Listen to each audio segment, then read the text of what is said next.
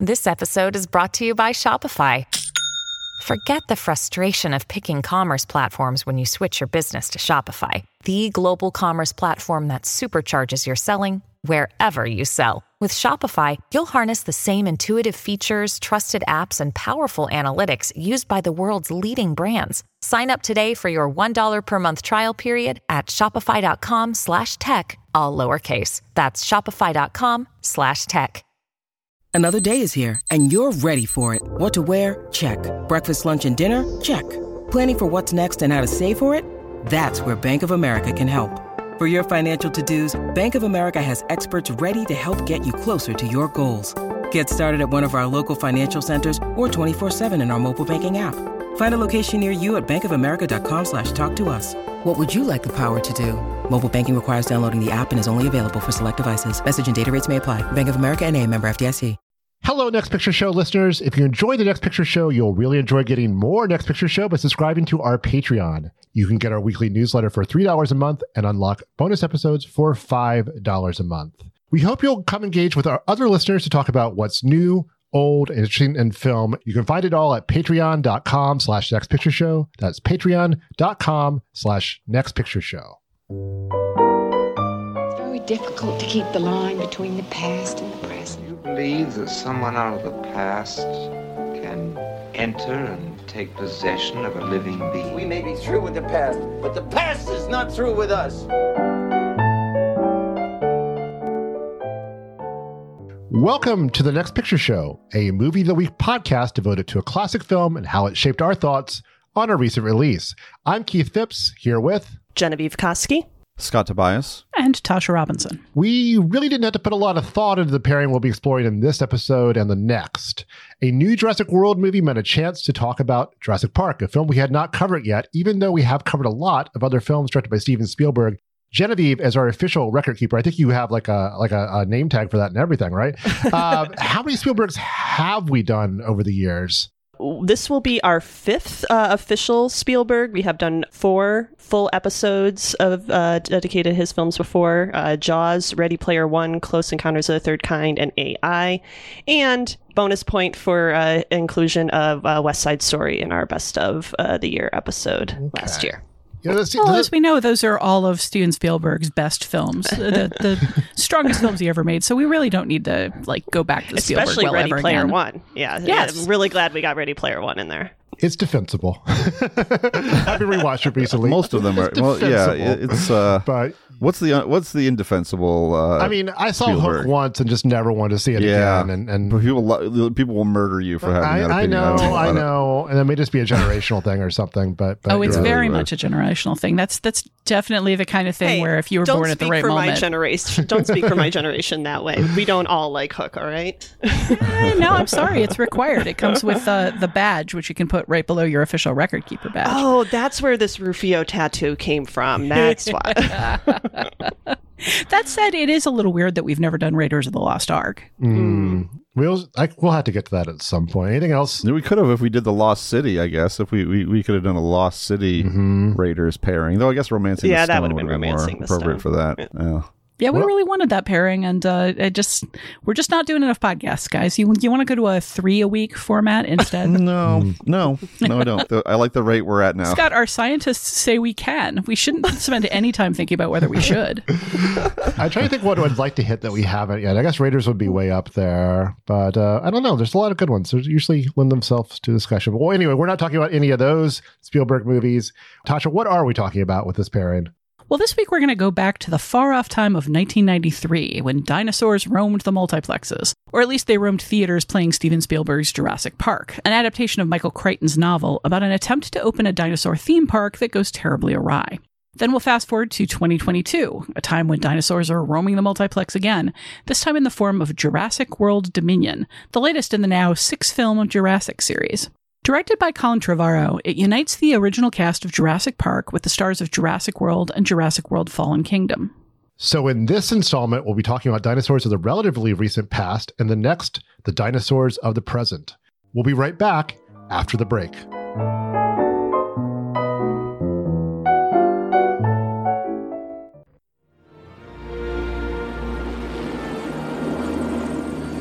There it is. to Jurassic Park. We've made living biological attractions so astounding that they'll capture the imagination of the entire planet. The most phenomenal discovery of our time. How'd you do this? Becomes the greatest adventure of all time. Can I touch it? Sure. Universal Pictures presents. You feel that? Hold on to your butts. A Steven Spielberg film. Fences are failing all over the park. Yeah, that's nice. Gotta go. An adventure. Look out! Go! I can't get Jurassic Park back online. 65 million years in the making. For a film at least partly about chaos theory, Jurassic Park is a film in which seemingly every element performs a well-defined role exactly as planned. Early in the film, paleontologist Alan Grant, played by Sam Neill, describes a velociraptor to an unimpressed kid who insists they don't sound that scary. Then Alan describes in intense detail, with the aid of a fossil talon, what a raptor attack would be like. And that impresses the kid. And it impresses the viewers of the film who, if they haven't seen Jurassic Park before, might not know they're being set up. At the film's climax, the velociraptors will run amok, and they'll be that much scarier because we've been told exactly what to fear. Jurassic Park is adapted from a 1990 novel by Michael Crichton with a screenplay by Crichton and David Koepp. Both film and novel have dinosaurs at their center, but also of the moment scientific ideas about genetic engineering, chaos theory, and evolutionary biology. Its high concept may have been what sold movie tickets, and before that, copies of the novel, but Jurassic Park never relied just on delivering on the promise of dinosaurs run amok. Paleontologist Grant and his partner Ellie Sattler, played by Laura Dern, and chaotician Ian Malcolm, played by Jeff Goldblum, provide easy-to-understand explanations of the scientific concepts at the heart of the film, but also express the ethical issues raised by those concepts. It's a thrilling film with more than thrills on its mind. It's got him, though, thanks to breakthrough special effects. CGI wasn't entirely new to the movies in 1993, see Terminator 2's morphing effects, for instance, but they had never been used on this scale and with this much ambition. Jurassic Park mixes practical effects with computer imagery, but the computers were ultimately used more than planned. Hired to work on the film, stop-motion expert Phil Tippett quipped to Spielberg, "Guess I'm out of a job," when he saw Spielberg's CGI plans. The director's reply, "Don't you mean extinct?" Those effects still hold up beautifully. If anything, much of the CGI used in the rest of the 90s looked like a step back. But it's the careful construction of the film around the effects and the ideas they all serve that have made Jurassic Park so enduring. As in Jaws, Spielberg only slowly reveals what our heroes are up against. We glimpse part of a raptor early on and see evidence of a hungry T-Rex, but Jurassic Park doesn't reveal either in full until just the right moment. In the film's hands, we're all that kid, enthralled by a smart, terrifying bit of storytelling, unable to look away. It's chaos controlled by blockbuster filmmaking executed at the highest possible level.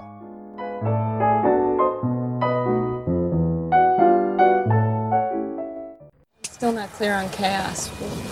It simply deals with predictability in complex systems. The shorthand is the butterfly effect. A butterfly can flap its wings in Peking, and in Central Park you get rain instead of sunshine. Why? Did I go too fast? I go too fast. I did a flyby. No, give me that big glass of water. We're going to conduct an experiment. It should be still. The car's bouncing up and down, but that's okay. It's just an example. Now, put your hand flat like a hieroglyphic. Now, let's say a drop of water falls in your hand. Which way is the drop going to roll off? Of which finger, or over the thumb, or the other side? Thumb, let's say. Okay. Okay, now freeze your hand. Don't move. I'm going to do the same thing. Start with the same place again. Which way is it going to roll off, do you think? Let's say back. Same way. Same way? Same back? It changed. Why? Because tiny variations, the orientation of the hairs on your hands. Hey, Ellen, look at this. The amount of blood distending your vessels, imperfections in the skin. Imperfections in the skin? Microscopic. And never repeat and vastly affect the outcome. That's one. Unpredictability. Right? Okay, I've thrown out Jurassic Park as a kind of high water mark for 90s blockbuster filmmaking. Who is going to dissent? Your silence. Not me. Cretaceous crickets. Who's going to be the, it's not that scary kid of this we need that kid. I mean, he does this better than anybody else.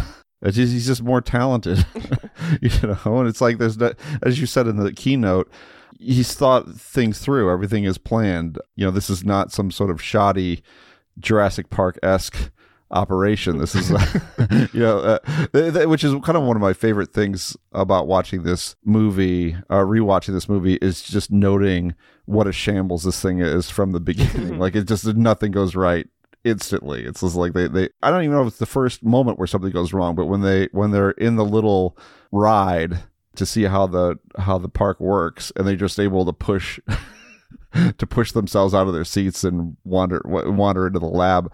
I mean, there's so many little things like that before you even get to, malfunctions in the park. But anyway, nothing goes wrong in the execution. And I think you put a finger on it there with that anecdote about, or that scene about Sam Neill and the kid kind of setting up the whole Velociraptor thing. It's just simple setup and payoff. Great filmmakers kind of make it look easy, but it's not. I mean, because you see other films that don't do this, that aren't careful enough in kind of really setting expectations of delivering payoffs to the things they set up, of just planting things that are gonna work for you later on. I mean, these are really nuts and bolts that nobody does.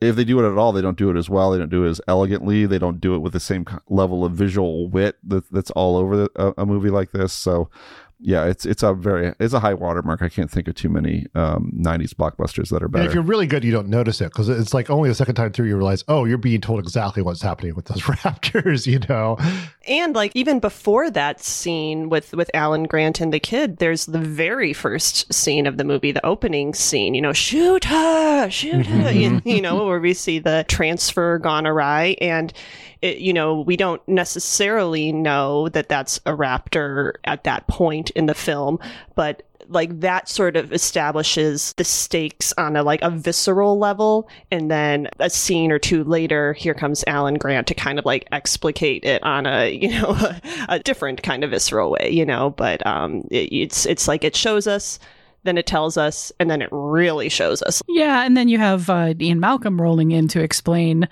how it's all going to go wrong. But you've seen from the very first moment of the film that things are going to go wrong, that they don't have everything under control, that they haven't planned for every contingency, and that just like the slightest slip up means people are going to die. Like, I don't know that I would agree that this film makes it look effortless, because there are so many moving parts in this film, and you definitely get to a point where every time somebody tells you a factoid about dinosaurs, you're like, okay, that's going to come up again. As soon as somebody starts explaining what the little venom spitting dinosaurs are, you're like, all right, well, we're going to see those pretty soon. Eventually, it's certainly going to come up again. And there are a bunch of things like that throughout the film. It's just like, hey, let me explain to you how X works or what Y is. And then, like clockwork, 10 to 30 minutes later, somebody's getting their face bitten off by exactly that. Or, things are breaking down in exactly that way. So eventually, once you know what's coming, it comes across as one of those films where this is a long movie with a lot of stuff going on in it, but very little of it is wasted. And the stuff that could be cut and would be cut by the Harvey Weinsteins of the world all contributes to the flavor of the film. The time that Hammond spends sitting and talking with Ellie over melting ice cream when everything is falling apart. The film doesn't need that to operate. And people today would probably cut it as a bit of character business that doesn't move the story forward. But it's a great little bit of character development. It's a great little piece of mood in the middle of all of these chases and, all of these giant roaring lizards, where this man sits in the literally melting, disintegrating ashes of his dream and mopes because he knows what's coming as the rest of the world finds out about it. There's a lot of time taken in this movie for people to experience downtime. And it just, I thinking about the blockbusters of today versus watching the moment where Alan Grant and the two kids that he did not want to be saddled with are sitting in a tree after a terrifying night of almost dying. And they take the time to appreciate and also not appreciate a dinosaur eating out of the tree that they're in. Like, that's a little bit of movie magic that we just don't see in blockbusters that much anymore. Jokes. And they tell jokes. Do you think you saw us, Rex? I love that joke. That's not a bad joke. But the fact that they like give the kid enough personality to actually tell that joke in that moment, I think is just like a great little touch. The ice cream scene that you mentioned, I also like it as sort of the final spared no expense moment for Hammond, where, you know, he revisits that line of his in a much more rueful way. It does feel like a moment for that character in terms of coming to terms with what he's done. I like his history too. I mean, he's a showman. He's a kind of a huckster, you know. And it seems the like flea circus. Yeah, he earnestly wants this dinosaur park, but it's still a terrible idea, you know. But you know, people don't say no to people with money, and that's kind of part of the subtext of this film. I don't know that it is a terrible idea, though. That's one of the things that sad. Have you not seen 6 of these movies, Tasha? Okay, so here's the thing, though. Tasha's the BD Wong of this group. You know, if we just, it's going to work the 7th time, you guys. If we could just like tweak the science a little, you know what?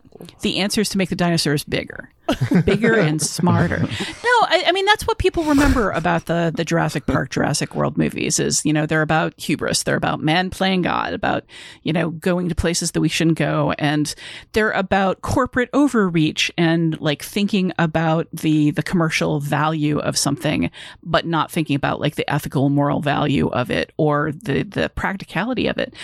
But here, the reason that the park falls apart isn't because a bunch of idiots thought it would be a great idea to make dinosaurs bigger, smarter, and more aggressive. The reason it falls apart is because of one very selfish person just getting greedy and like selling out the entire concept of the park before it can even open. And I think that that's a very different theme. Like Ian's point about chaos and like all of his mumbo jumbo about like life finds a way does pay out in terms of the changes that have been made to the dinosaurs that allow them to reproduce. But in the end, the park doesn't fall apart because the dinosaurs can have babies. The park falls apart because an idiot turns off all of the security systems in order to steal a bunch of the dinos. A greedy idiot. So, a greedy, short-sighted, sloppy Wayne Knight playing the Wayne Knight role with a chip on his shoulder, like which is. So you really think it doesn't fall apart without him? I think it does. I think that there's all sorts of evidence of stuff that they haven't planned for. Like Genevieve pointed at it very, very efficiently. The idea that you can just kind of get out of a ride and walk into their most secret labs and there's no security. The fact that all of their security depends on one guy, apparently. The fact that there's nothing to keep people from getting out of the moving Jeeps and just like walking up to the dinosaurs. Like there's plenty of evidence that a lot of this hasn't been thought through. But the basic idea of cloning dinosaurs, I don't think that this movie necessarily comes down nearly as strongly as the rest of the series does on the "this is your fault for playing God" kind of moral. I think it eventually just kind of comes down to like people are selfish and short-sighted, and you can't predict for that. Well, I think though in the very simplified version of chaos theory presented in this film, which is the only version of chaos theory I can even begin to understand, there's always going to be something that goes wrong. And in this complex of a system, there's an element of unpredictability that could undo the whole thing. And if it wasn't Wayne Knight, why do you hire Wayne Knight? Come on, guys. But if it wasn't Wayne Knight's character, then it's got to be, it would be something else. Well, the character is just such a cheap parody of a human being. That for me is maybe the one sour note in just this very effective, very crowd pleasing, like very efficient, but also personality ridden film is just this like, you know, the same, he plays the exact same character in Space Jam, basically, as just like a living 3D live action cartoon. And he's no different here. And it's kind of irritating. But I do think about other things that are wrong with the park too. I mean, you know, just the fact that they have velociraptors at all. There's no need for them to even have them, other than it's like we can do it, so we're doing it. And then there's a very specific issue with the was it Triceratops who's sick because of a plant that they've sort of sloppily included in that environment that is making that animal sick over and over again. I mean, I think there's that level of just chintziness to the whole operation. You know, this is if you're gonna open a theme park around dinosaurs, I mean, you really have to think it through, and the part that gets thought through is the merchandising, you know, which I think is kind of Spielberg's clever little wink at himself or something, of just like of having all of this branded Jurassic Park merchandise, and all of that has been really, you know, thoughtfully designed, and the entrances and the, you know, the logo and all that stuff. But when it comes down to, you know, the details that matter, it's just like, okay, we can do it. We can have these dinosaurs and we can kind of reproduce this world, but we're not going to do it with the kind of rigor to even, you know, make it workable for a day. You know, it's a disaster right away. Might have also been a little wink at his good friend George Lucas, who kind of made his career on merchandising the Star Wars films. But yeah, that slow pan over the gift shop and all of the stuff in it is one of the more more hilariously acidic things in a movie that's kind of full of judgments about humanity and all the ways that humanity sucks. Like, dinosaurs are simple and they're doing what they're doing, but, you know, humanity, you got to have a human in the mix to just like really mess everything up. That's my favorite line in the film, by the way, is, and I think about it all the time, is like, they're animals. They just do what they do, you know, which is the best explanation for dinosaur behavior you could possibly offer. I have a question about the sick Triceratops, because I always assumed, as Scott said, that the Triceratops was sick from eating the plants. That was Ellie's theory. But then, and then, of course, that leads to the scene with, you know, that's a really big pile of shit. You know, she's going through the droppings, but she never actually, like we see her not finding the plant in the droppings. And then I feel like it's just dropped after that. I think that's the one part of the movie that kind of feels like you said, it's been dropped, you know. It feels like there's a scene missing or something, you know, like we got it because the storm's rolling in and we got, you know, Dino Mayhem to get to. But does that not come up again in the sequels? Because I mean, I will confess that I have not seen the sequels since they came out. It does seem very much like the kind of thing that's being left open for another story. I've watched all of them recently because I was catching up with my daughter before the new one came out, and no, I don't think it gets to my memory, and you know, it's a lot of dinosaur movies to watch, but I don't remember it being picked up at all. I also haven't read the book since shortly after seeing the movie for the first time, so it's possible that's a completed thought in the novel that doesn't get a payoff here. I will confess that I thought that my attention had wandered, you know, that I'd been like thinking about the big philosophical issues here and had missed a scene or a moment of dialogue. I was curious about that too, because a lot of attention is paid to it for something that doesn't seem to go anywhere meaningful. So we have found this film's one flaw, and it is the dinosaur poop scene. Okay, carry on. No, it's flaw. No, though its one flaw is Wayne Knight. I'm fine with the dinosaur scene, because we can all infer what's going on there. Like, maybe the fact that they spend enough time on, well, if the dinosaur's eating this plant, you know, it should have these buds in its poop. Like, the fact that doesn't really pay off means there's a mystery there that isn't unraveled. But we understand the gist of it, which is you pull, you know, animals that haven't been around for millions of years around and have them eat food that has evolved significantly that they haven't evolved along with. Like, something's going to go wrong. I'm actually surprised that a lot more doesn't go wrong. Like, in a completely different version of this film, more patterned on War of the Worlds than on Westworld, they all, you know, Wayne Knight sneezes on one of them and they all drop dead. I mean, that happens often when you're around Wayne Knight. I mean, Wayne Knight kind of gets sneezed on in this film. That's true, and very shortly after that, he drops dead. Yep. Though that scene reminds me of one of the kind of unremarked upon details that I really love in the movie, which is that, you know, as the storm rolls in, people kind of split up, and, you know, Laura Dern's going to stick around, you know, with poop a little bit more, and while everybody else is going to go back into their safe little vehicles, their little park vehicles, and Laura Dern makes it back just fine to headquarters, while the other people get kind of, you know, waylaid. I like that. It's not commented upon, but it's there, and you know, even though I think we anticipate that they're going to be the ones that are going to be stuck, that they're going to be because they're going to be out in the storm for longer. So I don't know. I like that. We are not stuck. In fact, we're deep in the middle of this conversation. We have our hands deep in the middle of this conversation, sorting through for all the things. We're going to get into the characters, Laura Dern's character and other characters after a short break.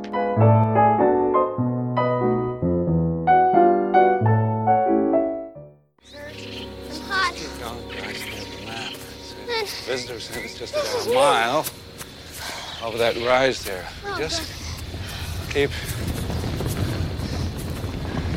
What is that? Tim, can you tell me what they are?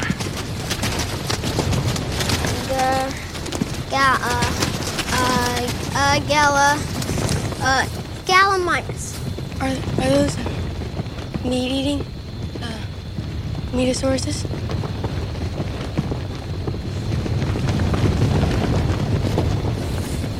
Wheeling uniform direction changes, just like a flock of birds evading a predator. They're flocking this way. And we're back. Tasha, you were wanting to talk more about Laura Dern's character beyond her relationship with Poop. So why don't we get into that? No, I definitely wanted to get into her relationship with Poop. I mean, it's a shitty role. Boo. Scott was, calling out how exactly they split the party and how the mechanics of that worked. But for me, that scene is interesting because it puts her and Alan Grant, noted paleontologist that everybody in the world seems to know, as we see in the later films especially. It puts them on the same footing professionally. Like, it puts them on the same level of respect and knowledge and interest in their job.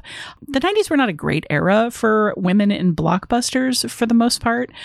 But, here we have a movie where Laura Dern just rolls her eyes at Hammond's feeling that he should be the one to go do a particularly dangerous mission because he's the man. And she's like, we'll talk about sexism and survival situations later. And she just rolls her eyes and walks off. My daughter clapped at that moment, by the way. It's a good moment. And it's, funnily enough, this movie is more progressive than the movie made in 2022 about women's roles and in survival situations. But everybody gets something to do in this movie to some degree. Laura Dern gets to do science, and she doesn't go to Grant and say, I need your backup on this, or what's your thinking on this? She knows her field and she jumps into it confidently and without question. And that it feels so rare. Even in movies today, it feels rare. She spends a lot of time running and screaming in this movie in a kind of typical horror movie scream queen fashion, but there's another side to her too. And I really admire the film for making the time to set her up as a scientist rather than somebody who we're all going to question why she's running around the marshes in high heels the whole time. And I like that characterization even more set alongside Ian Malcolm's characterization, who spends a large portion of the film injured and with his shirt open,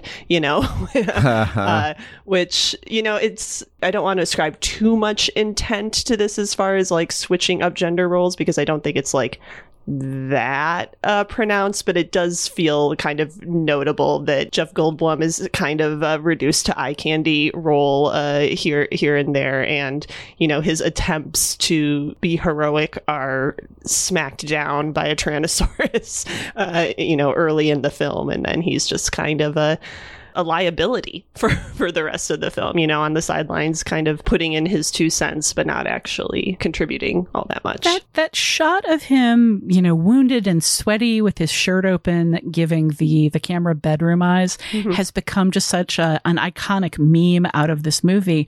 I had completely forgotten the degree to which he's just a complete sleaze. He starts hitting on Ellie pretty much the second he meets her, and in a really transparent, let me illustrate mathematic formulas and principles by unnecessarily holding your hand and looking deep into your eyes kind of way. Not just caressing your hand.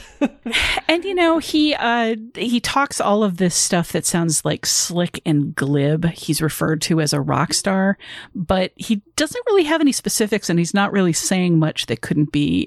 He's kind of a walking horoscope, you know? He talks a good game, and he's right, but he's right because what he's saying is a very simple thing.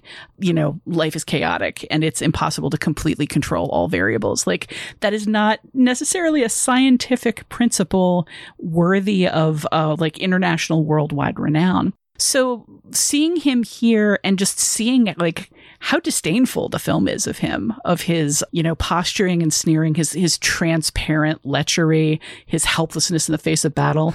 And then, yeah, him kind of ending up in the role that used to be held by like a buxom blonde who might be tied to something in addition to being sweaty and having her shirt falling open. Yep. It's funny to see like, when he's talking about his exes and his many children, for instance, just like how much the film thinks he's just a complete sleazeball who should be laughed at. I will say this though. At all. No, I mean I didn't touch on the point. Scott is a complete sleazeball that should be laughed at. I don't see it surprising that you empathize with him. I'm kind of surprised by that interpretation of that character. I did not. I felt like he was kind of pretty solidly the voice of reason in that situation, and in giving us information that we needed to know, and talking about certain ethical principles and science that we needed to understand, and doing so in a kind of a fun, quirky way. I mean, I don't know. I did not find him to be that much of a laughable boob of a human being. I think he can be both. I don't think it really shies away from his sleaziness when it comes to Ellie. I think Ellie is very, canny in navigating it. Although I do like that moment where Dern kind of looks up at Sam Neill with a "Can you get me out of this?" kind of look. But no, I think it takes this doomsaying very seriously, which is something else I want to get into. This is a film that is not optimistic about most of the scientific concept it brings up. I mean, I do think ultimately what happens in the film endorses his view that you're not being humble before nature, life will find a way, but life finding a way is not necessarily like, a successory style sentiment. It means life might trample over you in the process. And I do think they let him play that role because everything he says is dead on correct. So we're now almost 30 years out from this film. I don't know that necessarily there's a direct thing with genetic engineering, much less dinosaur resurrection to point to, but how do we feel about its treatment of those scientific principles and philosophical concepts around them? I think the fact that Crichton centers this on a piece of pseudoscience that sounds plausible, that sounds reasonable and real worldy. That's what especially, he did. That's what Crichton's saying. Yeah, well, I mean, especially in an era, one of the things that he did also was like look at the science of the moment and project it a little bit forward. So in an era where like genetic engineering was just starting to hit mainstream consciousness as something that was being done, Crichton had a tendency to be very reactionary and alarmist. An awful lot of his books are, yes.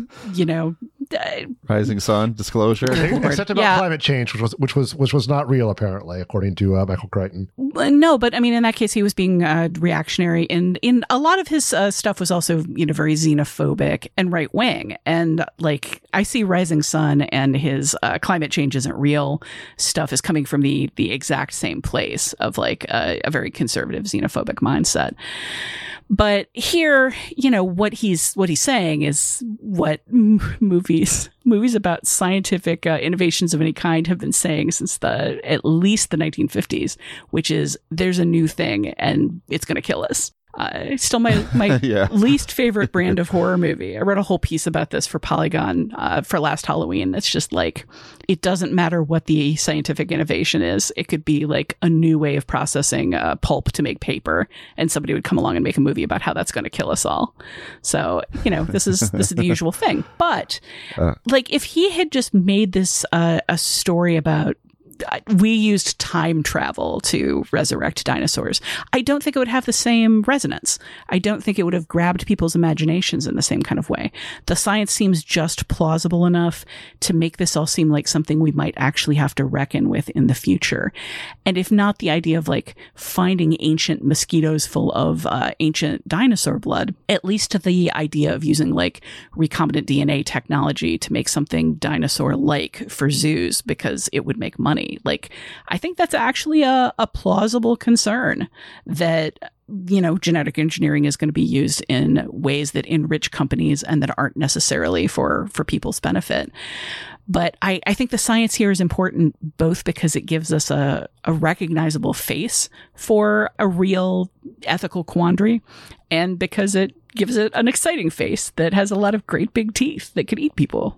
Yeah. Well, I mean, we should also note, too, that Crichton was basically ripping himself off here, too, with Westworld as well. I mean, this is the whole Westworld is let's build a theme park around realistic robots, you know. And Westworld was inspired by going to Disney World and going to the Hall of Presidents, which I just think, you know, if he had just gone to get a snow cone or something instead, we wouldn't have Westworld, we wouldn't have Jurassic Park. You know? I'd recommend it over going to the Hall of Presidents. Would we have a movie about how like snow cone machines are going to develop to a point where they're going to kill us all?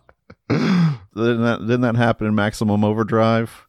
Or no, that was a soda machine. That was a soda machine. Yeah. Jumping to, I mean, thinking about Crichton ripping himself off from Westworld because of the Hall of Presidents, he apparently, the first version of the Jurassic Park novel was about a kid who goes to a dinosaur theme park and everything goes wrong. And apparently he wrote a draft of that and nobody liked it. And he ended up kind of recasting the whole story around adults. So like this could have looked a lot more like Westworld and a lot less like the form that we ended up getting it in, which I find kind of interesting. One other thing I noticed on this rewatch in relation to sort of its thoughts about science, and this is more in the sort of like technology than, you know, natural science genetics realm, but like Hammond, it has this like sort of little fixation on the idea of automation. And in that scene, like you talked about earlier, Tasha, between him and Ellie as things are coming down, he has, you know, that moment where he's like, you know, we relied too much on automation. Well, you know, we'll get it right next time. And like Nedry, the Wayne Knight character, like he was brought in to automate all these systems, and that, you know, you could point to that as sort of the, you know, what allowed this domino effect disaster to happen. So I found that interesting, like from the perspective of today, where, you know, we are very comfortable letting machines run our lives and our theme parks. And the film obviously doesn't dig into it nearly as much as it does to the ethics of genetic engineering, but it does feel sort of a piece, and also ironic, you know, that Hammond is fixated on this particular piece of technology as a problem while engaging in this other aspect of scientific manipulation.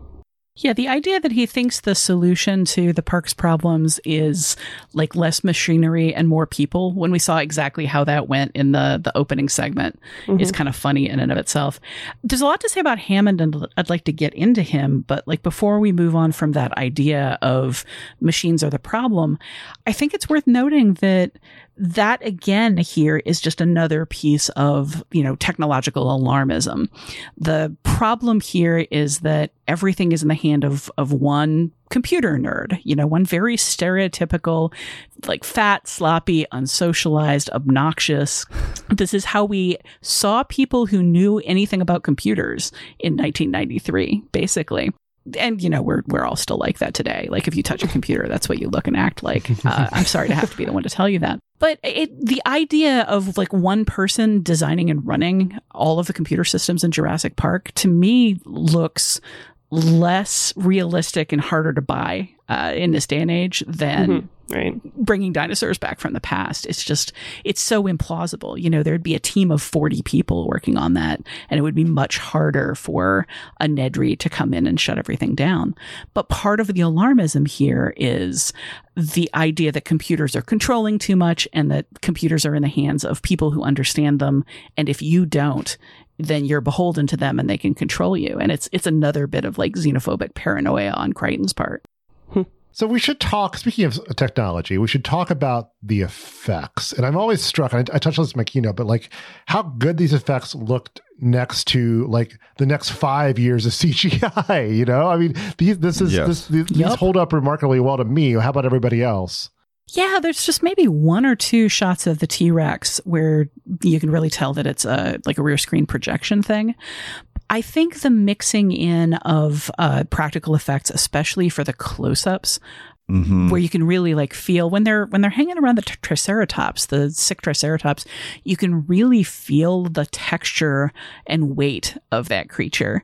And the fact that they're going back and forth between real physical creatures and CG, and using CG in the more mobile parts and physical items in places where things can be still, I think is really important. But also, I mean, for as much love as the CG gets, shout out to that Triceratops puppet, which breathes, Puppets. And the eyes do all sorts of complicated things, and like there's moisture in its mouth when it breathes. Like you can both feel what it would feel like for Alan Grant, like lying across its laboring rib cage and listening to its lungs, and what it would feel like to be like in front of it, like feeling its wet, sickly breath on you. Like that's a very visceral scene, and it's just great. It's a great piece of animatronic puppet making. It's a really nice mix of the two. And like, not to get ahead of ourselves, but I'll give this much credit to Jurassic World Dominion. There's a little bit of that in that as well. Just to echo what Tasha was saying, I think this is just a result of exceptionally good planning on the part of Spielberg and his team. And that the thinking was like, what will different types of effects accomplish? What effects does it make sense for us to do through CGI, and what effects through puppets, what effects through other more traditional forms, and it all has to do with the distance from which we see some of these dinosaurs. The speed is the motion of the dinosaurs, and then of course these close-ups, which you really can't do in CGI. And you think about a lot of the mistakes that were made during that era, and mistakes that are made right now, more often than not, with CGI, is that filmmakers are not that thoughtful in terms of how they're used and when they're used, and when you can kind of toggle back and forth between physical effects or practical effects, I should say, and CGI effects. There's not a lot of thinking that goes into it, and so the seams end up showing on the digital parts of things, or things, there's a weightlessness to those scenes. But when you look at Jurassic Park and you get like that money shot of Sam Neill and Laura Dern looking at those dinosaurs for the first time, and you hear that melodica cover in your head because it's so freaking hilarious. I mean, and that's all CGI, and it's from a distance. It looks incredible. It's just incredible. See, I was actually sitting here waiting to bring up the first Brachiosaurus shot is one of the, I assume, pure CGI. You're saying it looks bad? No, it does not look bad by any means. And I think that the filmmaking in that scene around the dinosaur does a lot to make it work. But, we're talking about, these things having a little weight. And that is one part where I could see the digital seams showing. And part of it was just like how other people in the scene. So, okay, to like break it down a little, we like see the Brachiosaurus like lumbering up to a tree, and then it like stands up, it eats something off the tree, and then comes down. It makes this big boom, and everyone's like, whoa, like they shake a little. But it's like, I feel like I would want to see the effect of that dinosaur's weight on the ground before that moment. Like, I feel like you would still feel this giant animal moving around. It's very, very small details. And again, not bad at all, but I was watching some high def transfer that did, I think, maybe throw into relief some of the earliness of the CGI, and again, don't mind it at all, but it was more noticeable in that scene for me than what I consider to be like the best CGI hybrid shot of the film, which is the first full shot of the T-Rex coming out of his pen. And there's rain going on, it's dark, there's a lot more going on in the frame, I think, that maybe makes it a little easier to ignore those seams than in the Brachiosaurus scene, where it's just like It's on display. It's like a painting that you're looking at, that they're looking at. We're supposed to be staring at it in awe. And it is awesome. Again, underlining. I don't think it's bad, but it did feel a little like, oh, yeah, this is a 30-year-old movie in that moment to me. I think in the scenes where the dinosaurs are in the light, we see it a little bit more just because today's version of those CG characters would involve a lot more shadows, a lot more complicated That's a good shadow point, work. yeah. And I think you just don't see it as much with the T-Rex because it's night and you're supposed to have a lot of it obscured. And that's something we maybe see like less of, especially with this early CG stuff.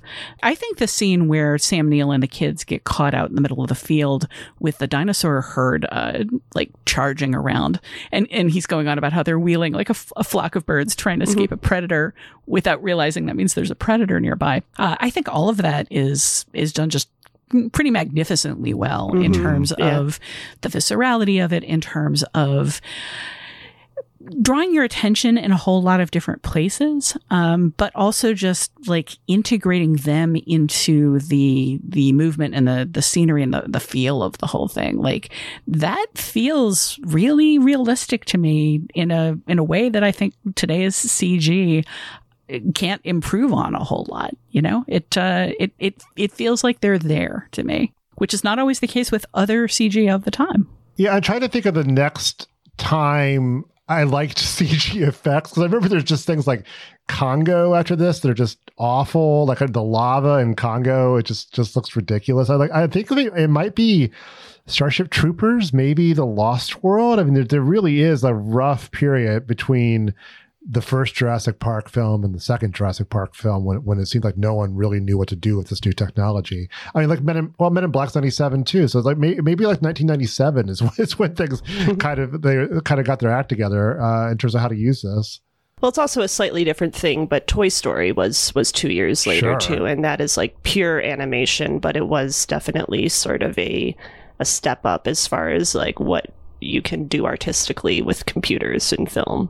But it was also very, very stylized. So, we weren't seeing things in the uncanny valley the same kind of way. But then, it was only a few years after that you get The Matrix and just kind of like revolutionizing what computers can do to change how action works. Yeah. Though I think we've hit a wall on everything, haven't we?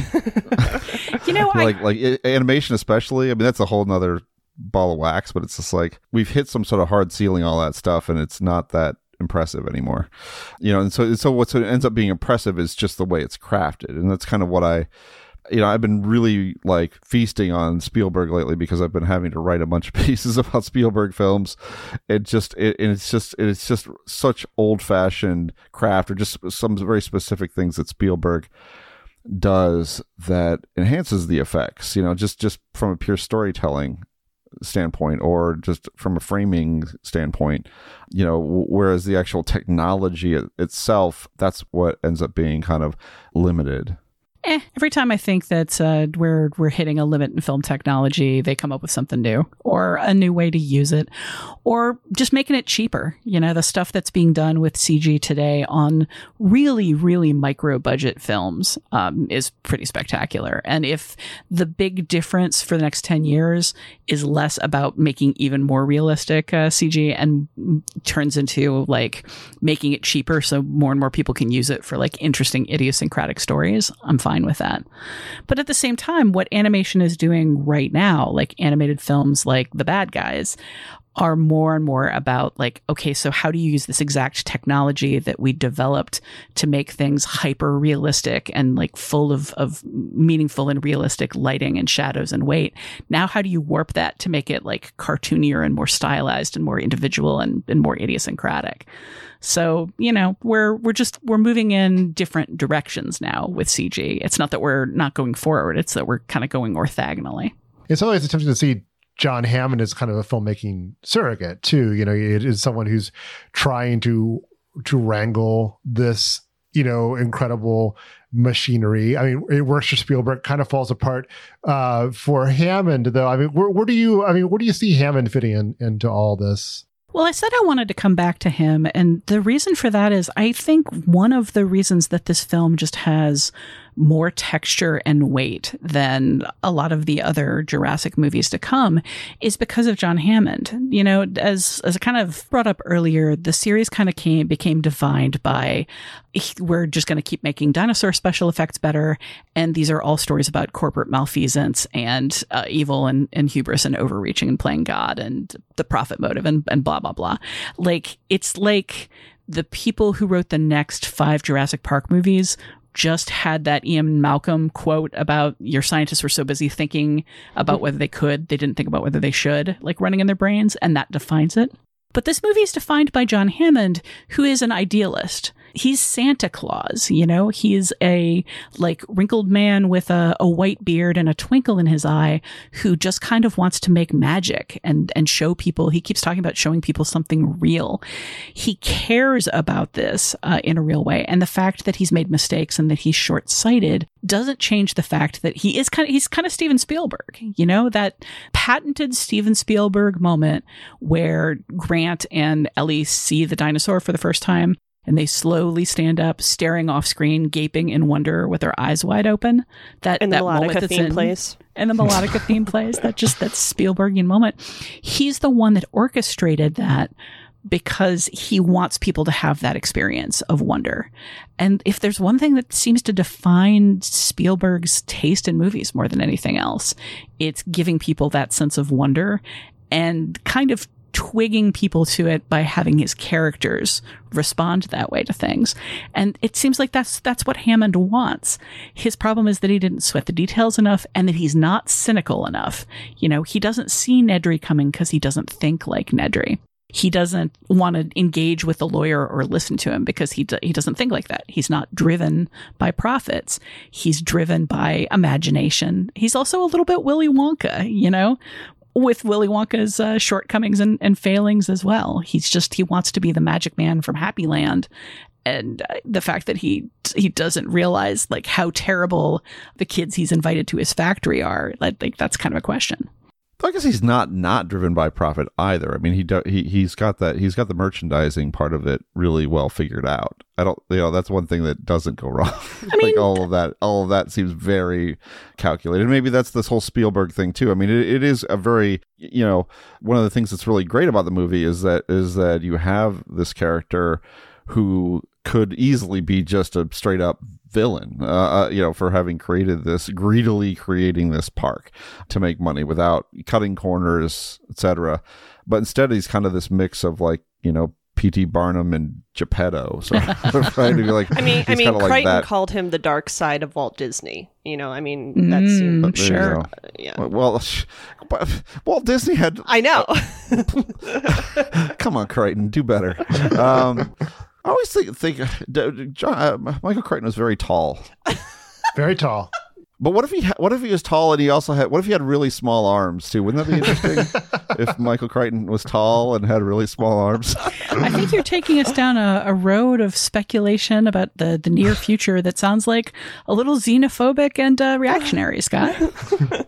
Would this theoretically tiny-armed Michael Crichton be able to see really well, or like only if things moved around him would he be able to detect them? I don't know. I haven't thought this through as well as you'd imagine. Well, they do say write what just you know. Like John so maybe Hammond. It's just, maybe that's what's going on. This seems like a good place to wind things down. We're entering the silly part of Jurassic Park. We're going to take a short break. We'd love to hear your thoughts on this discussion and, you know, the tiny arms that possibly Michael Crichton had, or maybe normal-sized arms that anyone can report back. That'd be great. And anything else in the world of film, you can email us at comments@nextpictureshow.net if you want to share any responses with us and other listeners. We'll be back in a minute with some feedback. Yes, feedback's back, and a preview of our next episode.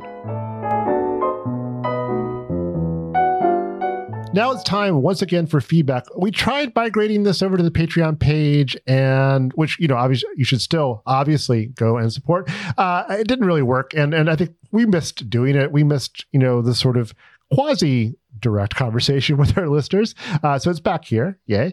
We'll keep this installment brief, but if you'd like to share a question or comment, as we said before, you can email us at comments@nextpictureshow.net. This is from a listener named JB who has a question on Twitter about Chippendale's Rescue Rangers related to Roger Rabbit. He writes, "My only question regarding Chip 'n Dale's Rescue Rangers. Is Roger Rabbit an actor who starred in a movie called Who Framed Roger Rabbit, or is Who Framed Roger Rabbit an account of actual events from the Chip 'n Dale universe? How deep does this meta hole go? That is a really good question. I have no answer. Well, would anyone have any theories here? I do, and I really liked that JB brought this up, because in our conversation about Chip 'n Dale Rescue Rangers, when Tasha brought up, like, this is all the same universe, right? Toward the end of the conversation, like, threw a wrench in that by saying, like, but wait, how do characters age in this universe? or like the characters in Chip 'n Dale Rescue Rangers age. So how is Roger Rabbit in the 1990s or whatever the same age? Presumably. I don't know how cartoon rabbits age, but, he looks the same as he did in the 1940s of Who Framed Roger Rabbit. But if that was a Roger Rabbit who starred in the 1988 film that we saw in Chip 'n Dale Rescue Rangers, then it all works out. So I come down on the side of Roger Rabbit as an actor who starred in a movie called Who Framed Roger Rabbit within the Chip 'n Dale universe. Man, if that's true, though, he looks real good for that many decades later. No, but that's what I'm saying, is that he wasn't actually alive Roger Rabbit wasn't actually alive in the 1940s. He was alive in the 1980s, starring in a period film set in the 1940s. Do you want to know how long ago the 1980s were, Genevieve? Do you want to know how many decades it's been? Right, but the glimpse we see of him in Chip 'n Dale Rescue Rangers is when the show was on the air in the early 90s. Oh my God. Okay. You've done it. You've done it, Pollock. You've cracked it wide open. That makes sense. It would be interesting if we saw him again and he's like clearly 40 years older. Yeah.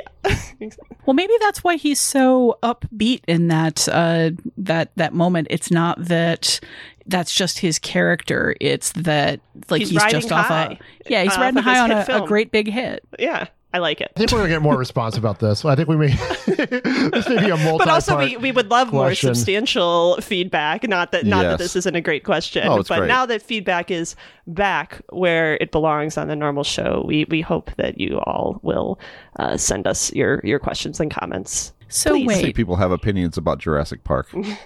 If Who Framed Roger Rabbit is a period piece being made in the 1980s by actors including Roger Rabbit, then the cartoon being made at the beginning is a documentary about how cartoons are made in the Chip 'n Dale universe. Have we considered that? We're thinking this through. This is too much. Wait. This is too much. Oh. Wait, you got something? No. You got an explanation? No, there's just little birds flying around my head. I got nothing. Stars, Genevieve. We specifically said in the script, stars. Well, I'm going to say that's it for this episode of the Next Picture Show. In our next episode, we'll look at Jurassic World Dominion and discuss the most important issue. Why is there no colon in its title? It will cover other stuff as well. Look for that episode next Tuesday on your podcatcher of choice. For ad-free versions of the podcast and extra content, find us at Patreon at patreon.com/nextpictureshow. You can find us at nextpictureshow.net and on Twitter at nextpicturepod if you want to keep track of when new episodes drop. Until next week, please keep in mind that we were so preoccupied about if we could do this podcast, we didn't stop to think if we should.